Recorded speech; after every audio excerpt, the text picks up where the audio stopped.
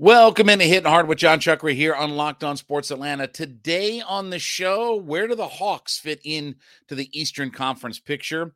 How good of a job did Travis Schlenk really do? And will Stetson make his appearance at the Combine? It's all next. It's Hittin Hard with John Chuckery, Locked On Sports Atlanta. This is Hittin Hard with John Chuckery, part of Locked On Sports Atlanta. And it starts now.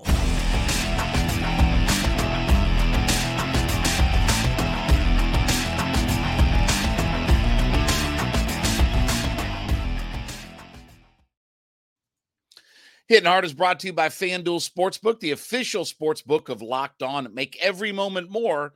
Visit FanDuel.com/LockedOn today to get started. We ask you to head to YouTube.com, put Locked On Sports Atlanta into your search browser. When you get there, leave us a comment. Hit that subscribe button as we're climbing toward 6,000 folks. It's part of our ever-growing community.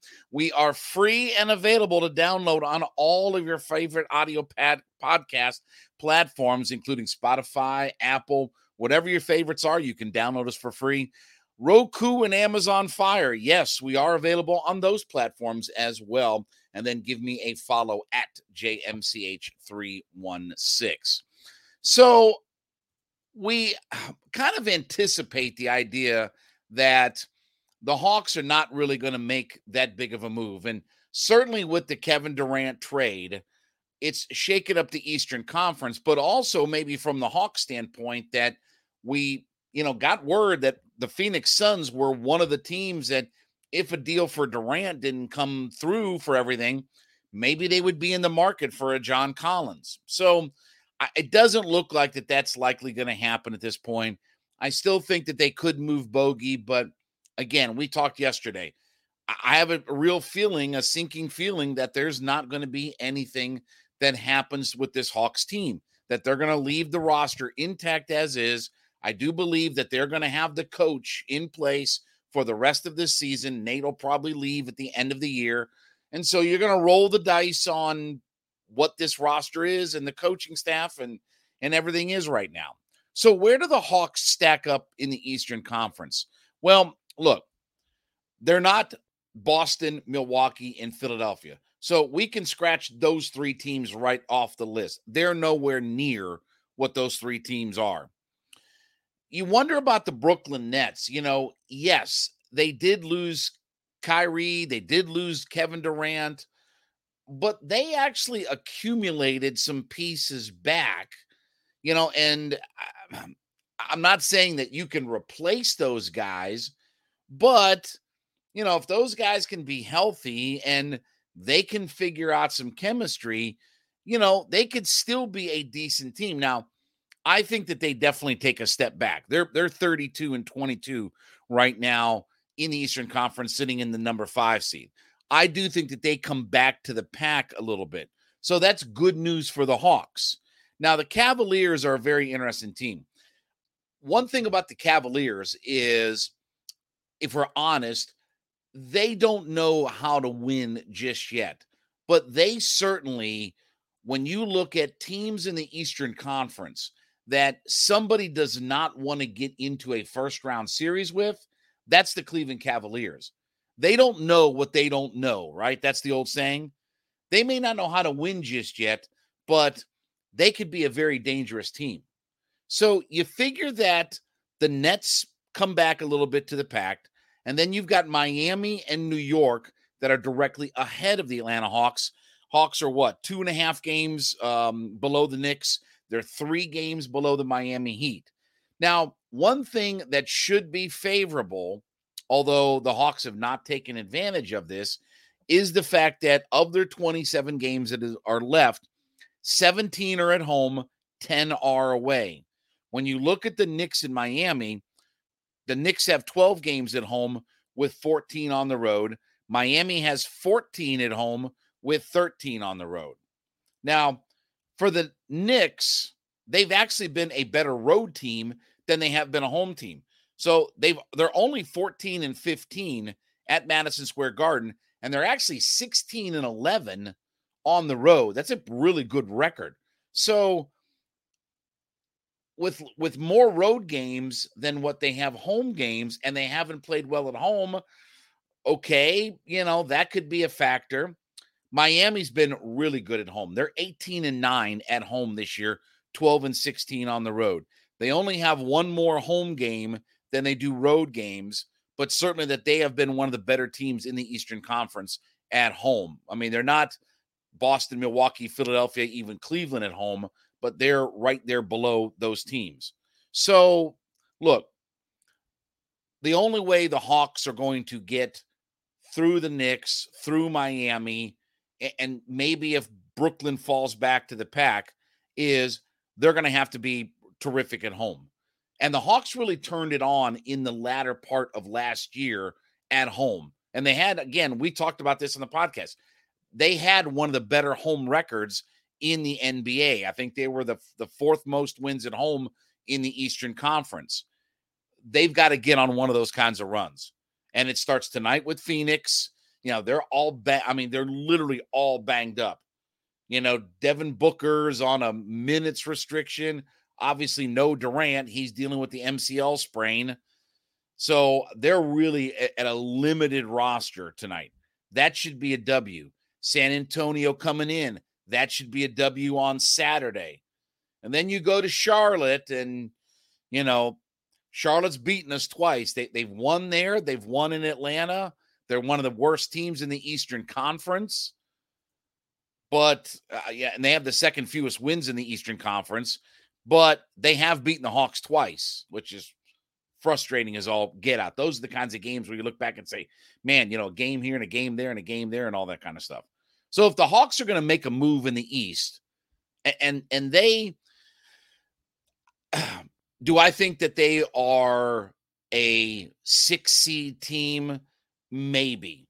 Some teams are going to have to fall back to the pack a little bit. If Brooklyn falls back a little bit, Miami or New York moves up a little bit, but the Hawks have to be outstanding at home. They have to really take advantage of the fact that they have 17 of their 27 games at home. And they've got to get on one of those kinds of runs that we saw from the Hawks last year. If not, then they're really going to stay about in that 7 to 8 seed range. Because I don't think Brooklyn is, again, look, Kyrie, Durant, yes, mega losses. But I don't look at them with the pieces that they got back. And I'll tell you one thing, too. The Knicks improved themselves by getting Josh Hart yesterday. Who was he traded for? Oh, yeah, Cam Reddish. Yeah. Remember when he was going to be a star and all that, and you all told me how wrong I was about Cam Reddish, that I didn't see it and that I was missing all of it. Oh, okay. All right. We all of a sudden magically moved past all that. But anyway, the Josh Hart pickup from Portland was a really good pick. And Hart was a guy that had averaged, he was traded to New Orleans as part of the CJ McCollum deal, and he was averaging almost 20 points a game for them. So that's a good pickup for the Knicks. So they added a piece that they can certainly, that can definitely be a part of their rotation, unlike Cam Reddish. So maybe a little bit harder to catch them, but certainly with where the Hawks are, you have to be great at home. You have to take advantage of the home part of your schedule. You have to take advantage of teams that are not as good as you. There are some things working in the Hawks' favor that even if they don't make a move at the deadline, schedule and things like that, which the Hawks have done a lousy job of taking advantage of throughout this entire season. Could things play out that they still find themselves into a 6 seed? Potentially, but I don't think that I certainly don't think that they are any better than a 6 seed, and probably more realistically still in that 7 to 8 spot for the Hawks in the East.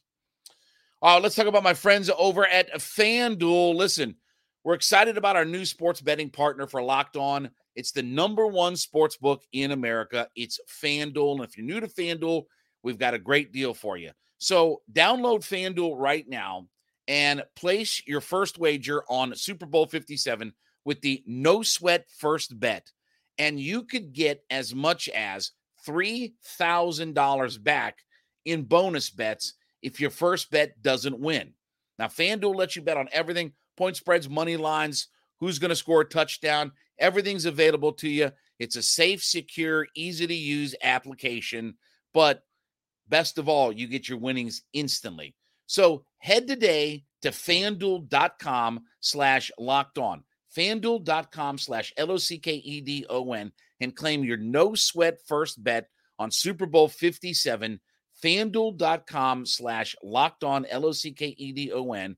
And you could qualify if you don't win your first bet up to $3,000 in bonus bets. Make every moment more with FanDuel, the official sports book of the NFL. So I was looking back through a little bit of the history, and, as Tom Cruise said in the movie Cocktail, nothing ends well or it wouldn't end. And that's obviously Travis Schlenk and the Atlanta Hawks. And whatever the reasons are, what my gut tells me is that there was a power play between Travis Schlenk wanting to go in the luxury tax because he understands that to build a competitive roster year over year, you're going to go in the luxury tax, versus Tony Ressler, who I think mandated that, look, we're not going to go in the luxury tax because it doesn't make sense. We're a fledgling kind of team. So there is a balancing act, and I understand that from the Travis Schlenk side of things, that you're not going to be as competitive if you can't get in the luxury tax and sign your guys and add more pieces to it. But I also understand Tony Ressler, that you're the owner. It doesn't make sense to go years into the luxury tax and it be punitive when it starts costing you a lot of money. Not so bad your first year, but that second and third year really gets you into some trouble. And the Hawks payroll is going to go up. Even if they just keep everybody, their payroll's going up significantly. DeAndre Hunter, 9.9 to 21 million. John Collins is owed a few million more. Trae Young is owed a few million more. If Bogey were to opt in, he'd be 18 million.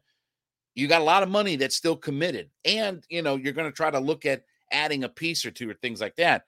But with that, how good was the Travis Schlenk era? How much did he change the franchise? Okay, let's start with the Trae Young, trade. They draft Luka, they trade for Trae Young, okay? Was that the best trade in hindsight? I still think for this organization, because here's the thing. We were told that, we were going to build it in the way that Golden State was built and in different things like that, okay? So the Luka for Trae, did we get the better player? I don't know. I don't think it's as egregious as what some people do. And the state of the franchise isn't that drastically different from what we've accomplished and what Dallas has accomplished. I think probably at the end of the day, Luka will be a better player than Trae Young. But how much does that translate into his franchise's success? Look, he's got an owner that's going to spend whatever it's going to take, and they just picked up Kyrie Irving. They're going to spend with Mark Cuban whatever it's got to be. Luxury tax be damned and all that kind of stuff. So that's the first big move. The draft picks from Travis Schlenk, getting DeAndre Hunter, getting Cam Reddish, Onyeka Okongwu, Jalen Johnson. Okay, you look at some of the second round picks, they've been busts. Skylar Mays, Sharif Cooper, those guys have done nothing. And when you look at, honestly, DeAndre Hunter, Cam Reddish, Onyeka Okongwu, who was the sixth pick of the draft, Okongwu is a serviceable guy, but they haven't got anybody that's a running mate for Trae Young. The John Collins pick is still maybe where it was picked, still the best pick that Travis Schlenk made. But again, he's regressed. And I'm not blaming all of this on Travis Schlenk. I mean, coaching and different things and philosophy and things like that. But Travis Schlenk did bring in Lloyd Pierce, and he did bring in Nate McMillan. Let me put it like this. While I understand that there are some good things that Travis Schlenk did, okay, is it maybe that he had more swings and misses than he had doubles and triples and home runs and things. Yes. Are we a better franchise than when we were gutting the roster and in rebuild mode at the end of the Mike Budenholzer era? Yes. We're not a 23-win team anymore, right? And we had the miraculous run, and I think everybody got caught up in the emotion of that run. But when you look back, it's been very hit or miss on the draft picks for Travis Schlenk. His free agent signings have been pretty good. They built that roster with Bogey and Gallinari, and they had some pretty good things that they had done. Kevin Huerter was another good draft pick. But now we've moved on from Kevin Huerter, and once he tried to get paid, and we want to not be in the luxury tax. And then again, the coaching. Lloyd Pierce was always going to be the stopgap. He was never going to be here when they got good. I'm not saying he's Mark Jackson, but he was never going to be here when they got good. But you almost had to kind of promote Nate McMillan. I look at, honestly, we didn't draft the way that the Golden State Warriors drafted. Steph, Clay, Draymond Green, that big home run, there was a massive home run that Travis Schlenk was part of, and he was a big influence in getting Draymond Green, drafting him, I think, at the 35th pick of the draft in the second round. That was a huge home run. We haven't done enough of that. Collins is regressing. DeAndre Hunter's not taking any steps forward. Jalen Johnson is, what he is. And Onyeka Okongwu is a serviceable piece. You would like to think that the 6th pick of the draft would be better, but in NBA terms, Onyeka Okongwu is a serviceable piece. He's not better than Clint Capella as a starter, and he's not, and unless they trade Capella and move on from him, he won't get his chance to start. But how much really better is the franchise? And again, I'm not blaming Travis for everything, but certainly, the early part of Travis's run and that Eastern Conference Finals run, we've never built off of that. We've never built through the draft off of it. We never built through free agency off of it. And again, we haven't built through our coaching staff. He's hired the 2 guys that, have been our coach. And again, Lloyd, okay, you were going to move on from Lloyd Pierce at some point. But we had Nate McMillan. Maybe he wasn't the guy. Maybe he's not turning out to be the guy right now. I just think that the era of Travis Schlenk, and we'll certainly see what Kyle Korver and Landry Fields, and I think that they are going to be more in line with the owner's vision of what this franchise is going to look like moving forward. But, if in a year from now, we're talking about Nate McMillan has stepped down as coach, John Collins is traded, DeAndre Hunter's not getting better, this organization is going to look a lot differently, and the Travis Schlenk era will sort of just be a blip on the radar when all is said and done. And the whole thing, and it will always go back to, whether this is fair or unfair, it's always going to go back to, did we get Trey and Luka right? And no matter, unless you drafted so well and you hired the great coaches and everything like that, everything's going to circle back to, was it Trey or Luka? Which one was the right pick? And we know now that Travis Schlenk was a little bit more in the Luka camp. We've heard, stories that have come out that he was a little bit more in the Luka camp, but he's always going to be defined by that. The problem is we haven't built around enough of that. We haven't gotten enough of our draft picks right that are star level players. We haven't done enough in free agency that they are blips on the radar, and we certainly don't have the stability at our head coach. So it's a fair job that Travis Schlenk did, but to say that he did a great job with the organization is probably a little bit of revisionist history. All right. Besides making Hittin' Hard with John Chuckery your first listen every day, make sure you make Locked On Sports today your second listen. Biggest stories of the day, instant reactions, big game recaps, and the take of the day. Available Spotify, YouTube, Apple, wherever you get all your favorite podcasts from. Check us out there.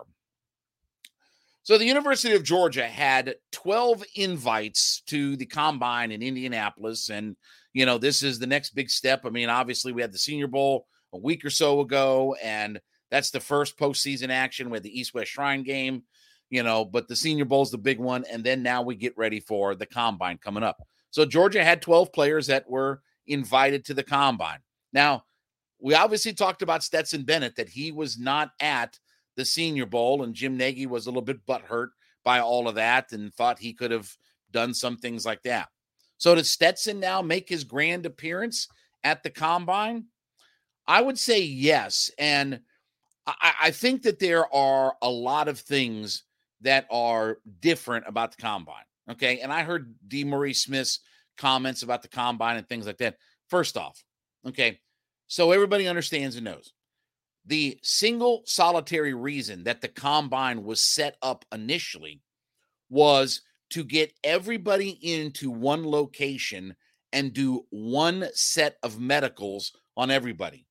Physicals and medical, everybody had one set of medicals. So you weren't flying from team to team to team, and the Chargers get a medical report, and the Falcons get a medical report, and the Lions get a medical report. You brought everybody in to get one standard set of medical history for these guys. That's why it was put together. That's why they brought everybody in to Indianapolis, was to do all the medicals.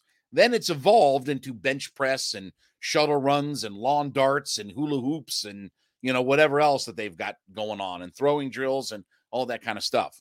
And then the interview process, which, to be honest with you, this is the number one thing that Stetson Bennett needs to get in front of teams on to sell him on why he should be drafted. He obviously had the public intoxication, and while that's not a big deal, what teams are going to look for is, does he take ownership of it? Does he, say, I had a brain fart and it was a dumb thing that I did? Or does he own up to it? Does he take responsibility for it? Why did he not go to the Senior Bowl? These are going to be questions that are asked about Stetson. I think more than, I don't think Stetson's going to throw at the Combine. I don't know if he's going to bench press at the Combine. But when you're going to a job interview and you're getting in front of your potential employers, and you can win them over with, again, you're a two-time national championship quarterback. Everybody said that you couldn't do it, but then you went out and did it. But then you've had some stub your toes in the offseason, whether it was the parade, whether it was, the public intoxication. Teams are going to want to know that. And I think Stetson Bennett could do himself a lot of good by getting in front of teams. Now, look, again, he's a different cat and a different animal. I've sat and talked to Stetson. He sat 2 feet from me, 20 inches from me. He's a different breed. He's not a disrespectful kid. He's not an angry kind of player. But he's got a chip on his shoulder, and he carries that around with it.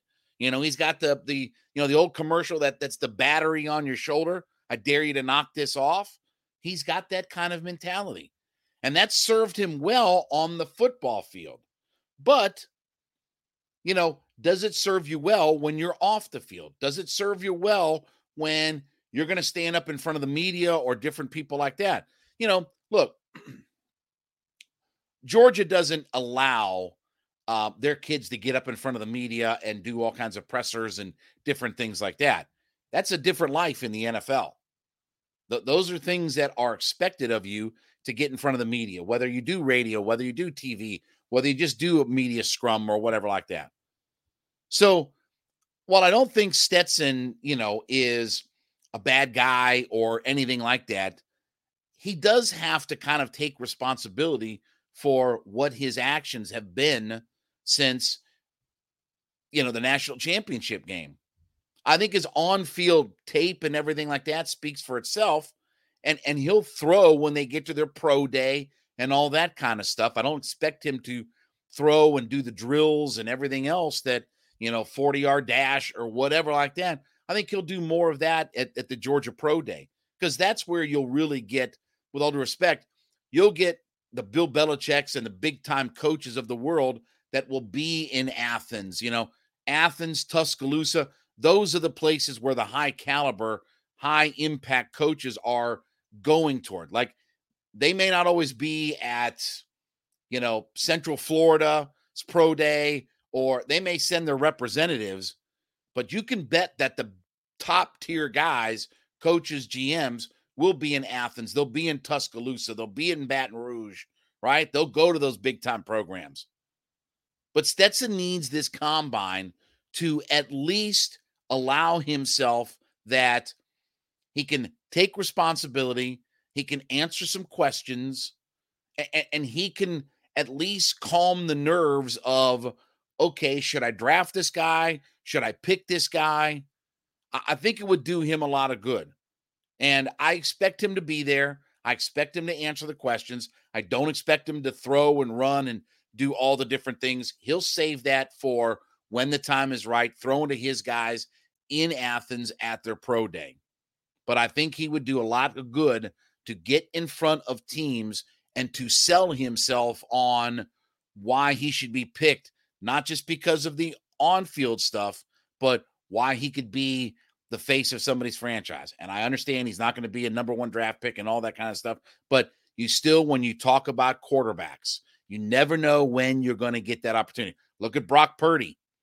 He's become the face of the, 49ers franchise for the last few months because he was thrust into that position and he was Mr. Irrelevant.